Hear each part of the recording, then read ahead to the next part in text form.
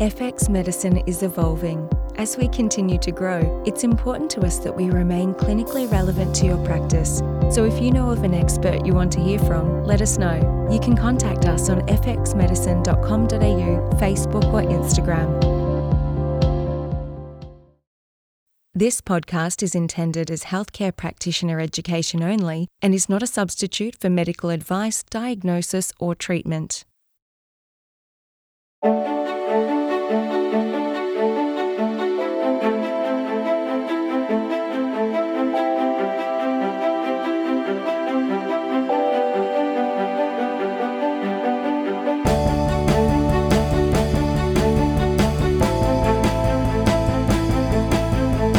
This is FX Medicine. I'm Andrew Whitfield Cook.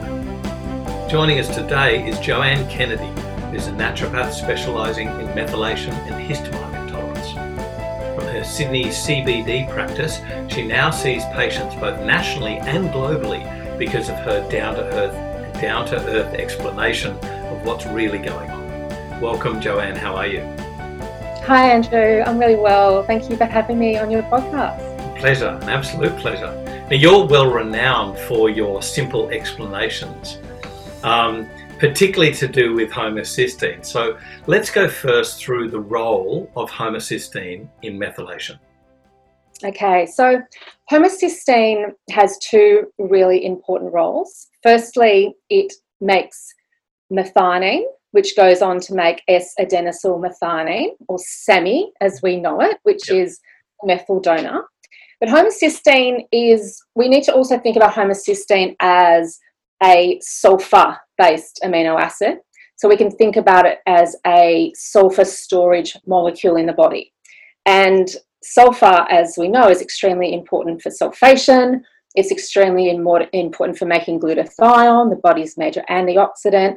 And it is also important for making taurine. So there's a lot of really important roles for homocysteine, both for methylation and both when it comes to detoxification, inflammation, and antioxidant support. Okay, so what are the implications of low homocysteine? So when homocysteine is low, what is happening is that the body's requirement for sulfur is upregulated, it's high. And clinically, we usually see this with an increased need for glutathione due to inflammation and oxidative stress. And that can be coming from chronic gut issues, heavy metals. I see endometriosis will do it often. Girls with endometriosis, because of all the inflammation, will drive homocysteine down. And what homocysteine is doing, it's donating the sulfur to cysteine, for cysteine to go on to make glutathione, to sequester all the free radicals that occur with the inflammation. So what happens is homocysteine starts to become low and you become deficient because your need for cysteine is so high. Yeah. Okay. Then what happens when homocysteine is low, you don't have enough homocysteine to create methionine to go on to create SAM for methylation. So we become sort of deficient in our sulfur-based amino acids, as well as sort of having issues with methylation at the same time. Okay, so just an interesting point. I wonder if this has any correlation, but what about things like trauma? Anything from sports injuries to burns, where you've got a massive amount of tissue damage and your body is going to require sulfur at least, certainly amino acids, to help repair the damage and help repair collagen.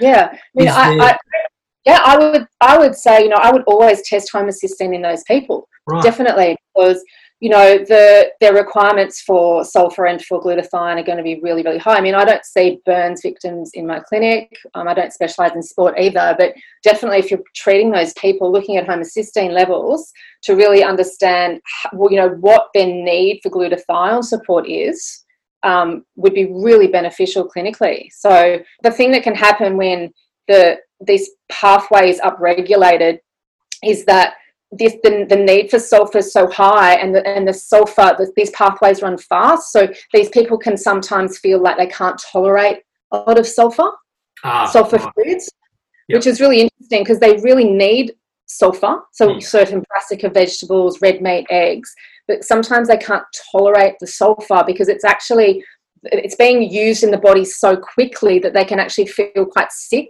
from eating it, but they really need it.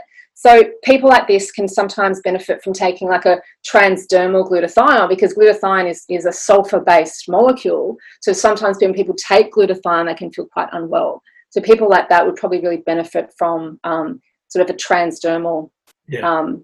But the other really important thing we need to know about when homocysteine starts to drop is that the enzymes, the sister beta synthase and the cysteine lysase enzymes, these enzymes are B6 dependent. So when you start running that pathway, when homocysteine starts to drop, you are churning through your B6. Right. And you become deficient in B6. And that's going to have huge implications for mood, as we know that B6 is important for the synthesis of all neurotransmitters. Yeah. It's also really important for the synthesis of progesterone. So huge mood issues. But what we also see is that people can start to build up oxalates because you really need B6 to break down oxalate. Okay, and then what happens is when the oxalates get high, they actually start dumping sulfur in the urine, and you become even more deficient in sulfur. Even worse. So these patients are tricky because their requirement for sulfur is so high and they can't tolerate sulfur. So you need to sort of try and unravel what is causing the need for these sulfur amino acids. So why do they need a lot of glutathione in particular? Clinically, you don't actually, clinically, a lot of people with low homocysteine don't necessarily have issues with sulfur and tolerating sulfur. It can happen, and that when it does happen, it's tricky. Yeah. Can I go back to what you said about transdermal glutathione? Does that really stink? Oh, that's a good question. I actually haven't smelled it. He probably does. Because oral glutathione certainly has a sulfurous. Yeah, it's gross. Yeah, it's not nice at all. People generally don't like. Well, generally they don't like it, but if they need it, they feel so good on it that they don't care. Yeah, right. They don't care. There's so many things going around in my mind when you spoke about this this increased need for sulfur and a drop in homocysteine. And I was wondering about even, the ongoing depression of after a heart attack or autoimmune diseases and things like that, that I'm not saying it's the cause of, but certainly a component of. Would you agree with that? Or? Anyone that's got any sort of inflammatory condition, which is most of the patients that are going to come to your clinic, you should be testing homocysteine, because if it's really low, that's where you start. This is where you start looking at, trying to reduce the inflammation, supporting them with some N-acetylcysteine if they can tolerate it, glutathione if they can tolerate it. You need to actually start working on that pathway to free up homocysteine. So you can do that by treating inflammation, oxidative stress, providing with some N-acetylcysteine and zinc and selenium to help regenerate glutathione, some glutathione as well, if that's what you would like to do.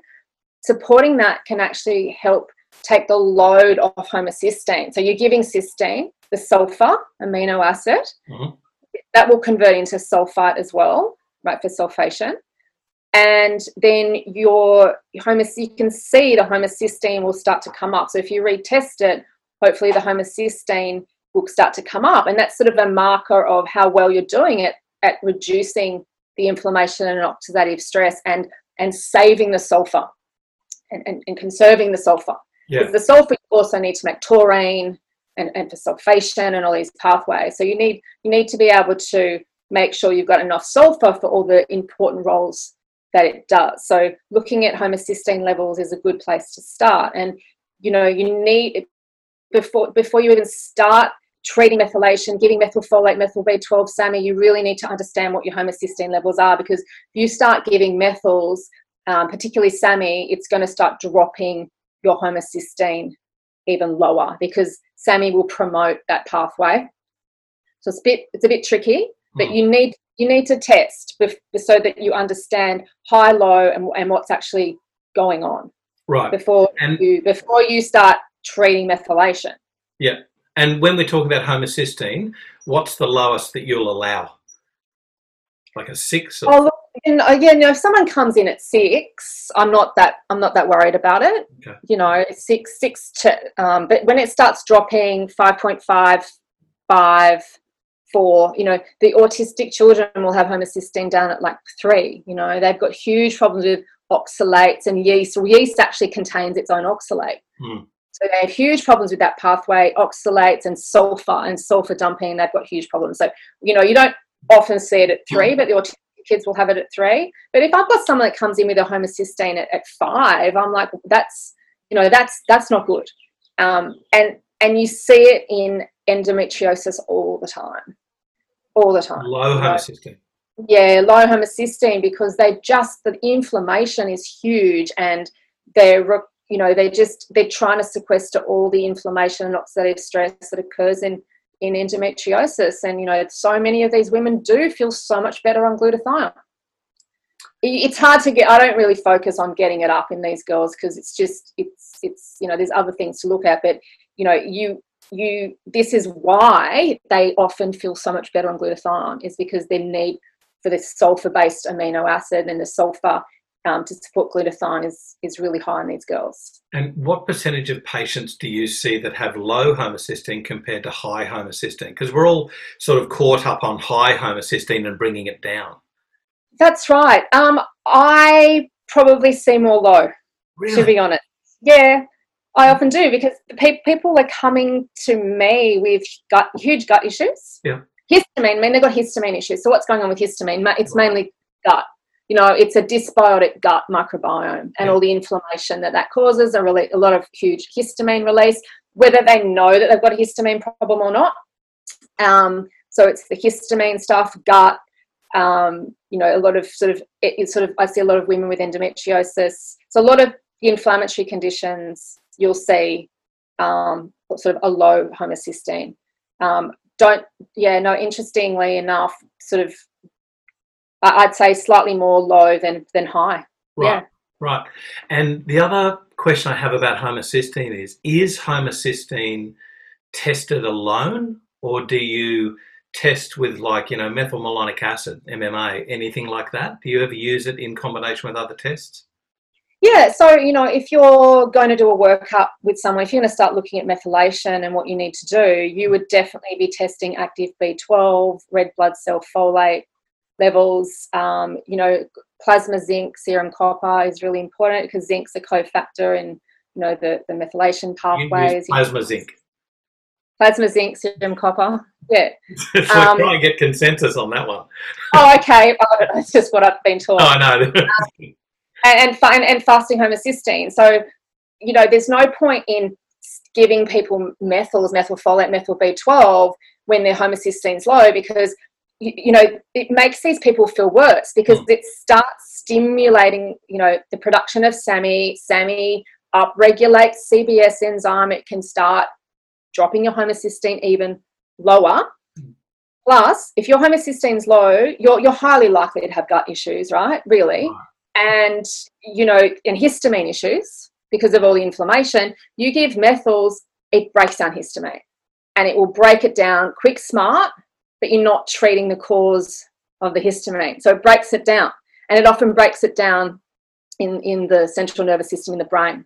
So this is why people can get headaches and migraines and insomnia and irritability, anxiety from methyls, because it's breaking down histamine. Yeah, this really explains the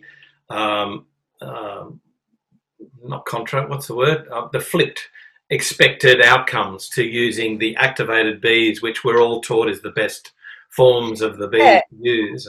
Oh, absolutely. It's not great for everybody. And you know, I am pulling my patients off methyls that they've been prescribed more than I'm giving them, because they're prescribed willy-nilly, they're prescribed without testing homocysteine. Anyone with inflammation and signs of high histamine, definitely don't give them methyls at least straight away, because it'll just make them feel worse most of the time. Because with histamine, it's the DAO enzyme in the gut that really is taking the brunt of what's going on with histamine. And if you don't fix that, histamine gets into the brain, you break it down with methyls, and it comes out as an adverse reaction. Right. But of course, the activated B vitamins are those which are found in food. So has it got to do with dose, or it would have to do with combinations they use? Yeah, it would have to do with dose. It's not happening from food. No, right. It's not happening from food. It would have to be dose. And you know, the thing is, these people need the methyls. They need them, but you need to go in slowly. So with folinic acid instead of methylfolate and hydroxycobalamin instead of methyl, it converts slowly, and it will start sort of providing them methylation support until you fix the inflammation, oxidative stress that's driving down homocysteine. You know, and I'll see people will come into my clinic, they don't have any sort of gut symptoms or histamine symptoms at all, and they'll just take some activated Bs, no methyls, just folinic and hydroxy, and they'll email me, "Jo, I've got a headache." And I'm like, "That you got a histamine problem." Right. Like, you do. I always go through my questions with them. No, nothing. Yep. And then bang, they do. They have a big problem with histamine. As soon as you start methylating, pushing methylation, and you break it down, the symptoms can sometimes be hidden and they'll come out. Okay, so I want to get on to where do you start a little bit later, because you've given us a big clue along the way, and it's sort of a naturopathic axiom. But you've said that B6 is a cofactor for cystathionein beta synthase, mm-hmm. and then you've got serine in there as well, haven't you? Oh yes, serine. Is that right? Yes. Or am I thinking about the transsulfuration pathway? Yeah, no, serine is part of that pathway, but I can't remember what it does. No, that's okay. That's okay. My brain going off. But it is. It is part of that pathway. It's just not something that. Let's go back to B6 then. Implications of taking high dose B6, and how high is good? How high is safe, and when do you call it?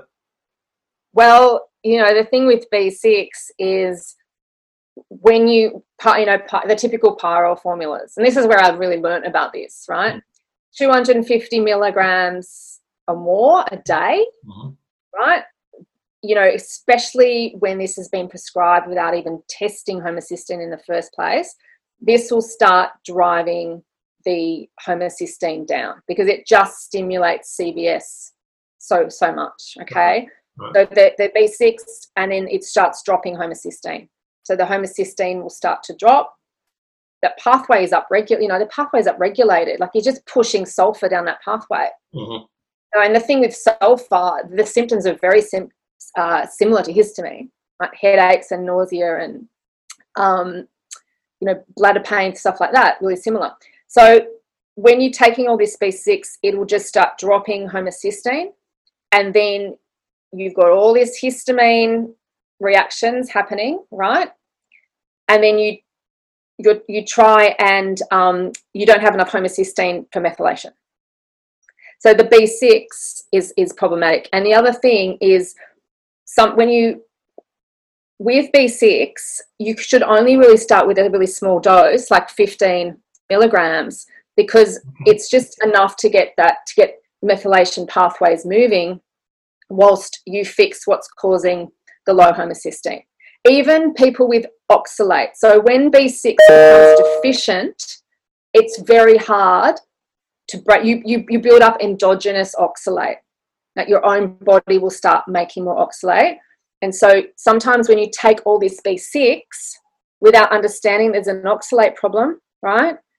Which, when Great Plains laboratories talk about this, oxalates is an underlying cause of pyrroles, right? So if you don't fix the oxalate problem in the gut first, you get all this B6, it's going to break down oxalate. Right. And it's going to come out. It comes out as bladder pain and gut pain.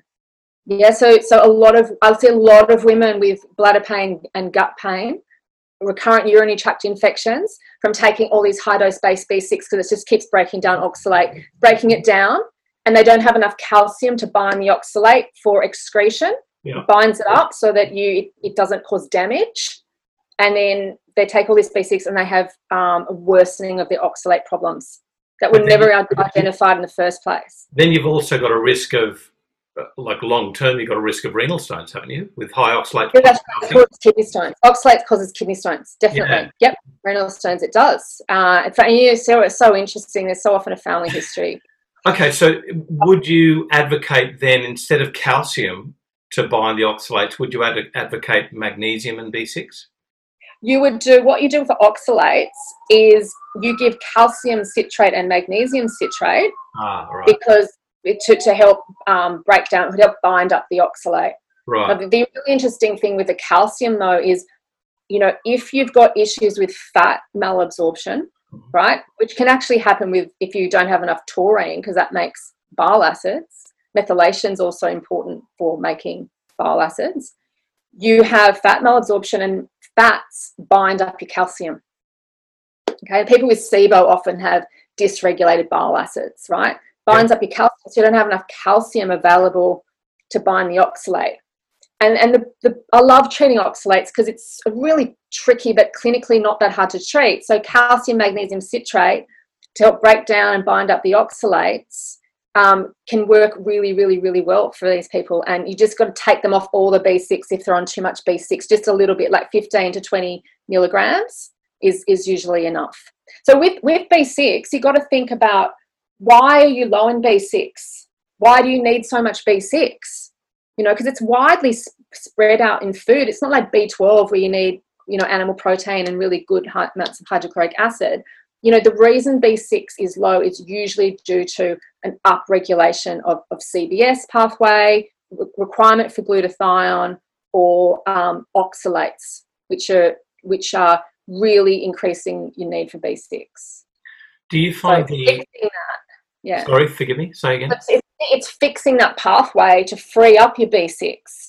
Yeah, I think that the temptation is always to use something as a target rather than a marker. So if you see it low, hit it.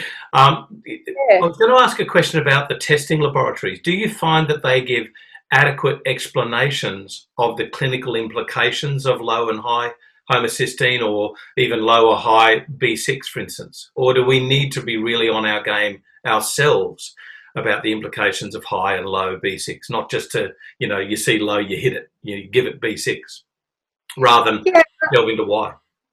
Oh, absolutely, because a lot of the labs will look at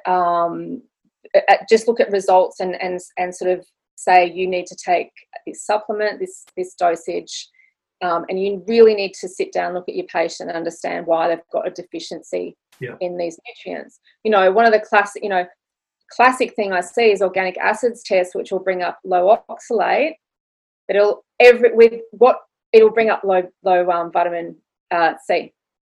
And the reason you've got low vitamin C, if you've got low oxalate, is because all the vitamin C is going in to make oxalate. So vitamin C will increase oxalate. Right. So you got high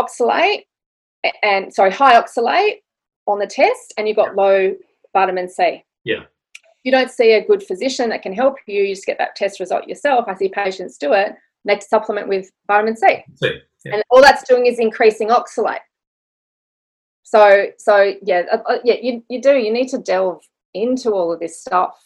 Great Plains do really great educationals around their testing organic acids. Like, you need to sit down and really do them thoroughly because they're brilliant. There's so much information in there to actually learn. But you got to go and do your own research and learning. You can't just rely on what the labs say about test results. Now, you've said that you test for homocysteine very frequently. Do you track the tests during the patient's therapy? Yeah, I do, especially when they're coming in at sort of under 6. So it's really, really good to see, and the patients really like to see an improvement in results. So when homocysteine is low, it's say 4.5, and they've got chronic gut issues, you can actually see the results move up. You can see the homocysteine come back up to a healthy level of like 7. It's hard to do it, it's hard to do it with endometriosis because just the chronic nature of that inflammation is it's hard, but yeah, you can often see improvements. You can get up from like 4 to 6. You can do that, and especially if you're providing N-acetylcysteine or glutathione to these patients to take the load off homocysteine, and then they'll methylate better too. And is 6 the sweet spot between? It's between 6 and 8. Between 6 Okay. and 8. Yeah, I mean 7's ideal, but if someone's got a homocysteine at 6, I'm not going to be that focused on it. Gotcha. And oxalates, what about the levels? Oh, the levels in testing. Testing and levels. Oh, I don't think it's just signs and symptoms, Andrew, for oxalate. Gotcha. Like, I don't even worry about that. You know, I've got let's go through a few of them. The signs and symptoms of high oxalates. Okay, so it's definitely things got to do with the bladder and then urethra. So it will cause bladder pain, bladder burning, recurrent urinary tract infections, vulvodynia. Because of the yeast component, it will also cause recurrent thrush. Right. Okay. It causes pain, which is sharp in the gut, usually. Gut pain that's sharp, and it will cause joint pain. You know, widespread pain. Also, classic, really, really interesting, oxalate dumping. So these people who don't even know they've got oxalate dumping, because they're just, you know, everyone's eating nuts and seeds all the time because it's, you know, they're on paleo diet and they're good snacks. But they start eating a lot of oxalates and then their body will try and dump them, and it will cause flu-like symptoms.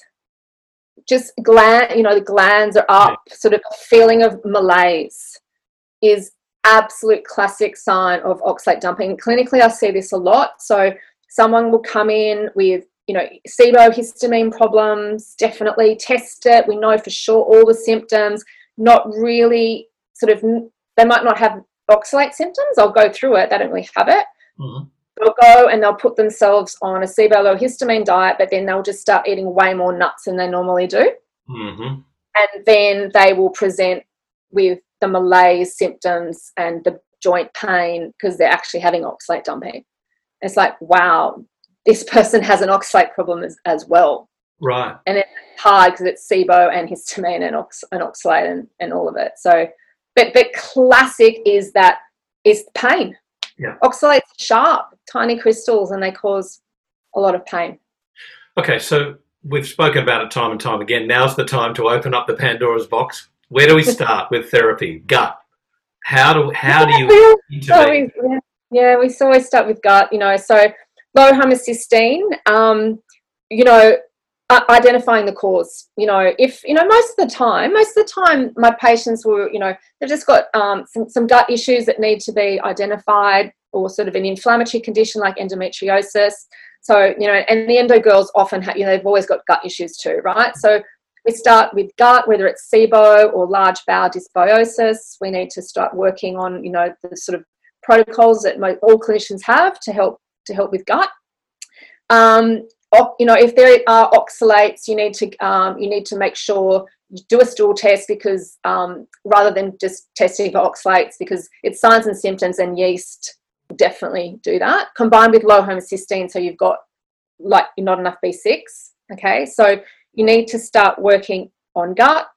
If they can tolerate sulfur, which most people can, you know, the not tolerating sulfur thing is clinically, you don't see it that often. Well, I don't anyway.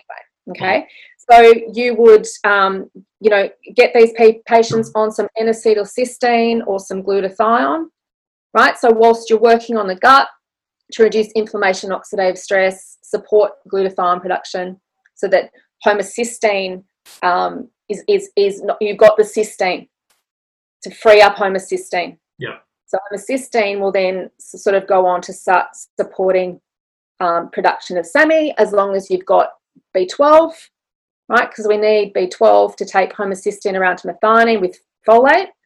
And lo and behold, what do you need to have good B12 levels? You need good gut. Yeah. Yeah. So things like, you know, like hydrochloric acid, betaine hydrochloride, to help break down protein and get some more B12, that will help sort of start bringing your homocysteine around for methylation. But gently, you know, it's gentle, because when these gut, even oxalates cause huge histamine problems. You know, of course, they're damaging the gut. They're causing a lot of inflammation and mast cell release of histamine. Right? So if you just start pushing methylation too quickly before you fix these issues, then that's when you get a lot of side effects from giving the methyls. So I usually just start with some activated Bs, just a small dose, except I'll go high on B12 if they really need it, like a liposomal hydroxycobalamin to help get the B12 levels up. And speaking of sulfur, do you give things like MSM, which is renowned for, if people take the full dose first day, they'll get nauseous. The sulfur is it's you got to fix the oxalates, right? You've got to get calcium, magnesium citrate, really, and just get the very high oxalate foods out of the diet. Fix the gut. That's really good for getting on top of oxalate issues. So then you're not dumping your sulfur. Then it's Epsom salt baths with sulfate, because sulfate is the end product. So if people need support with the sulfation pathway, the end product with the sulfur gets converted into sulfite and then into sulfate. Yeah. If you give Epsom salt baths, like you just start with a little foot bath, nothing too high, not a high dose, and just for depends how, 20 minutes, and that will give the sulfate. So it bypasses the entire pathway. Often people will feel good having those Epsom salt baths to support sulfation whilst you're trying to fix that pathway. Right. Yeah. And so I mentioned MSM. You've also got, of course, broccoli sprout extracts, and indeed broccoli, and your sulfur-containing or brassica group of vegetables. And then, of course, eggs. Of course. And other meats as well. Yeah. Well, you need methionine creates homocysteine, and methionine is a sulfur-based amino acid, and it's in meat. Right. But you got to get you got to get these people eating meat. You got to get the hydrochloric acid up, because it's I can't eat red meat. I don't feel good on it. It's like, maybe it's a bit of sulfur, but it's usually because they don't have enough hydrochloric acid. Right. So they stop eating meat. They didn't tolerate it because their hydrochloric acid's so low, because they're so stressed, and their gut's so stressed out that they've reduced their hydrochloric acid. Oh, there you've got vagal stuff in there now as well. Pardon? You've got vagal nerve stimulation in there as well now. Can I ask, though, you mentioned betaine hydrochloride to stimulate stomach acid, but of course betaine is involved in the homocysteine cycle as well. Can that be playing a function in it's great. Fast or helping? Oh, no, it helps. I find it helps. The only sort of side effect I've seen from giving hydrochloric acid will be a flare-up of gastritis if it's there, or if the histamines are too high, it will cause a lot of reflux, because histamine stimulates hydrochloric acid. Gotcha. Big cause of reflux, massive cause of reflux and heartburn. So if you need to get the histamines down first, and then you can go in with betaine hydrochloride. But that's right, the betaine helps convert homocysteine to methionine, shoot through the short route. So it's usually really helpful for killing two birds with one stone, supporting homocysteine to methionine to make SAM, as well as providing the hydrochloric acid needed to break down the protein. And of course, we all think that the fermented foods are totally healthy, but of course they're high in histamines. So sauerkraut, the existence. Honestly, they are. And everyone has to go. Like the more the better. Mm. So absolutely, fermented foods for most people with gut issues initially are just a disaster, because if you've got SIBO, you're very likely to have problems with histamine. If you've got oxalates, you've got problems with histamine. It's just, in any sort of large bowel dysbiosis is inflammation. It's going to cause reduction in DAO enzyme, and you're going to eat all these foods that are super high in histamine, and it just overloads your system with histamine. And these people feel terrible. Banging migraines, they feel very irritable, they've got severe insomnia, histamine increases estrogen, they have horrendous PMS. So and people, what will they do? They'll have kombucha, they'll have bone broth, they'll have fermented foods, breakfast, lunch and dinner, and they just really overdo it. So, these foods are lovely and helpful once all the inflammation and histamine is down. To sort of, bone broth in particular, I just do a 2-hour broth once people's histamine levels are low to help sort of gut repair. But it's clinically, I see it all the time. It's really prevalent in Sydney. People are doing it all the time, and it's making them a hell of a lot worse. Yeah, it's amazing stuff because it's flipping my mind. The things that we thought were all good are questionable. But indeed, I've seen it with things like, fermented foods, where we expect a healthy outcome, and indeed you get the reverse happening. What's really interesting to me is how it can quite quickly impact on things like migraines and bladder issues. I think they're these, I don't know if they're pathognomonic, but certainly there'd be hallmarks that I'd be watching out for. What about caveats and cautions? What are the worst things that you see happen? What do we need to be aware of? Okay, so high dose B6, for these pyrrole compounds. Right. It's quite frankly, I question my patients if they're on them. Is it helping? Is it helping with the mood? I question about oxalates, so much. The other thing is B6 takes histidine and converts it into histamine. Right. Right? Then you need DAO or histamine methyltransferase to get rid of it. So, I think a lot of people think the cofactor for DAO is B6, but it's not. It makes histamine a hell of a lot worse. Right. So, everyone keeps saying the cofactor for DAO is B6. I can't find the research on it, and absolutely histamine is converted into histamine with B6. Yeah. I mean, this is something that I've never understood, because previously, a long while ago, you used to be able to get histidine in these, garlic, vitamin C and horseradish supplements for sinus. And they appear to work quite well. Why is that? I just remember working at the health food shop. I don't know either. I'll have to think about that. Yeah, it's a funny one. Yeah, I don't know. I do remember working at the health food shop seeing that. I don't know. I have to think about that. Yeah. Yeah, not sure. So be careful with B6. Test homocysteine before even starting with methylation. So often I see people, you got MTHFR, take Methylguard, right? It's designed to lower homocysteine. That's what that supplement's designed for. And there's a lot of other supplements that are the same. And it's just dropping your homocysteine and even lower. So don't start even looking at methylation and supporting your patients with methyl B12, methylfolate, SAMe, before you know what your homocysteine levels are, because it just can make them feel so much worse. Suicidal thoughts and tendencies and really paranoia can be really quite a serious adverse reaction. So you just got to be really careful. So that's something to be really aware. I guess changes in mental state of our patients. I am anyone that comes in has sort of, feeling a bit melancholy, a little bit anxious, just a little bit. Don't know. But I'm having a fight with my boyfriend. I don't know, but I'm normally not this anxious. It's like, are you taking methyls? Yes. When did you start them? 2 weeks ago. When did you start feeling anxious? 2 weeks ago. Right. Okay. I'm so hyper aware of it, Andrew, because of the adverse reactions that I've seen. So time lag between starting a supplement and symptom presentation? The time lag between starting a supplement? It can be instantaneous. Right. Especially with methyls. Right. With SAMe, I never give methyls without niacin. So niacin will stop over-methylation, but a methylation pathway that's been stimulated too much when it shouldn't be.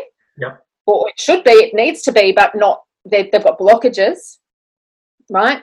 Niacin will stop the methylation reaction, and it will stop the anxiety, the insomnia, the nausea, the heart palpitations, the headache, or the mood changes. So you really need to look at providing your patients with niacin, which will help stop methylation if it goes too quickly, too fast. Do you give niacin as in nicotinic acid, nicotinamide, or niacinamide? No. Yeah. The acid form, the itchy form. No, not the itchy form. Right. The I amide. can't. It's nicotinamide. Yeah, The yeah, amide. yeah. You can. That works just as well. Yeah, yeah. That works just as well. Yeah. Well, but I always get them to take it with food anyway. Right. I just don't. I just yeah. So that's the thing with methylation is you niacin will stop it, and you need to support your patients with, starting really low dose. Low dose methylfolate. Like you can get like 100 micrograms. You start on 100 micrograms and pulse it up. SAMI's the same. You start on 200 micrograms. That's the smallest dose you can buy, I think. Yeah. It's enterically coated, so you can't cut it. You just start on low dose SAMI and pulse it up, because, if you go in too hard too quickly, people are highly likely to have an adverse reaction, a serious one. They feel terrible. They feel confused. They're scared. They don't trust you. So it's just slowly. It's a lot better approach. Yeah. Where can naturopaths learn more about what to do properly? Have you ever thought about writing a course, or do you have any resources that you share? Well, I'm writing a book on histamine at the moment. Right. I'm writing a book. Okay. So I've started doing that. It's a big project. Page one. I'm doing a lot of research. Right.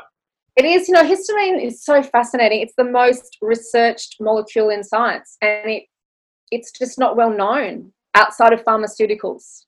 Yeah. They're looking for receptors and drugs to treat things. So it's a lot of information on histamine. So I'm going through that. But I want to this is a book not for clinicians. It's a book for patients, for people that really need help. So I'm not dumbing it down. I'm just putting in layman's terms, and I'm looking at all the things that clinically I find really helpful for treating histamine, which is absolutely gut stuff. The SIBO stuff is huge when it comes to histamine, dysbiosis, the fermentable carbohydrates. There's no point in getting someone on a low histamine diet when they're just eating FODMAPs and starch, resistant starch, feeding the bugs. That causes histamine big time. Right. So it's going to be a lot of my clinical knowledge, and along with the research, and it's going to be more for patients to sort of try to get an understanding on how to get on top of this stuff, because histamine is a huge problem globally. I have patients all around the world, in Egypt, in Abu Dhabi, Canada, all over the place, the US, with huge histamine problems, and it's just a lot of physicians don't know a lot about it. And anyone with gut issues and inflammation, you're very likely to have a histamine problem. And these are the people we see. This is chronic inflammation. This is what naturopaths are good at, is treating chronic inflammation. So mast cells are released as part of the inflammation cascade, and they release histamine. So we need to be looking at it. Two things. Firstly, you really need to develop a clinician's course to go alongside the book. I know. Second one is what you've done is quite amazing, because normally we think about we assume our local environment for our patients, which are usually near to us. You're dealing with people globally that have vastly different cultural and dietary intakes. So that's no mean feat what you're doing. Like, this is huge. Yeah, no, I do. But I really love it, because I learn so much from these patients, and I guess I've got patients in Abu Dhabi and Egypt, but they are so into natural medicine, right? And they listen to podcasts. They know so much. They know all about all the different functional medicine testing that needs to be done. They know all about products. They're really, really well educated on this stuff. So it's just really interesting to talk to them and understand that globally the need for naturopathic medicine is really, really in demand. And I hope they embrace their cultural historical use of herbs. It does. They really like it. It's especially the women. It's part of their proud. They're proud to be sort of provide that for their family. So it's a really, really interesting. But I just a story. I had a patient in New York, and she had huge histamine issues, but neurological histamine. Like she'd get the dizziness and the vertigo, and which comes with, and nausea, it's coming from the brain, right? Can't regulate a body temperature. That's a really interesting, that's a big histamine symptom. People that can't control body temperature. Living in New York in the middle of winter, and she would go from hot to cold, right? So she'd walk out, she'd be in the bus or warm in a puffer jacket, and then she'd go outside in the freezing cold in New York, and then she just couldn't regulate. Her body temperature would just throw out, the dizziness, the vertigo would start, and she'd nearly pass out. Wow. And she looked at histamine a lot, and she was kind of doing a low histamine diet, but what she was eating was rice and rice noodles.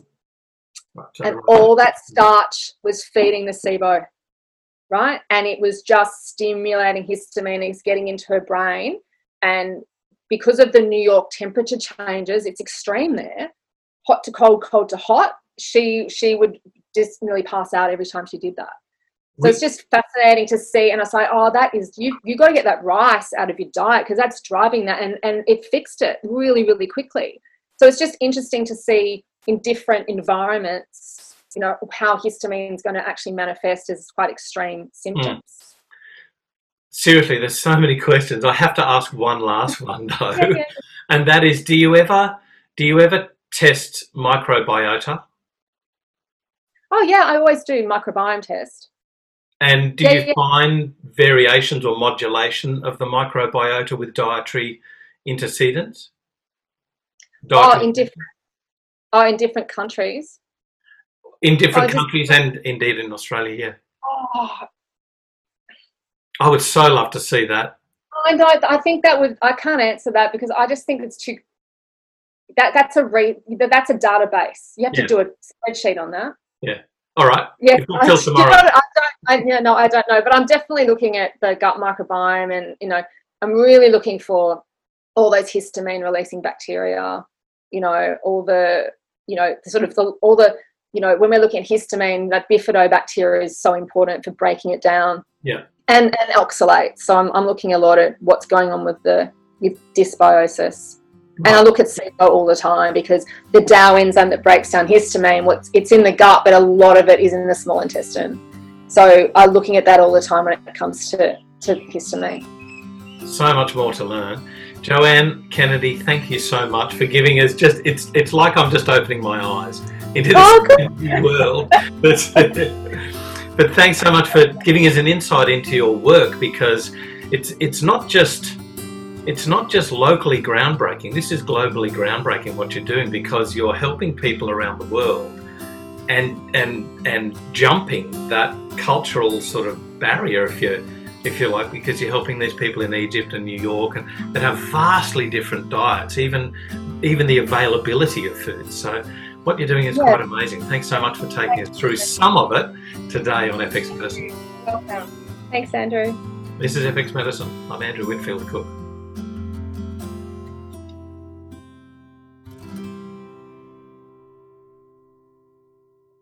Thanks for listening. To make sure you never miss an episode, subscribe to us on YouTube, Apple Podcasts, Google Podcasts, or Spotify. You can also let us know what further topics you'd like us to cover by contacting us through our website, fxmedicine.com.au, or by connecting with us on Facebook or Instagram.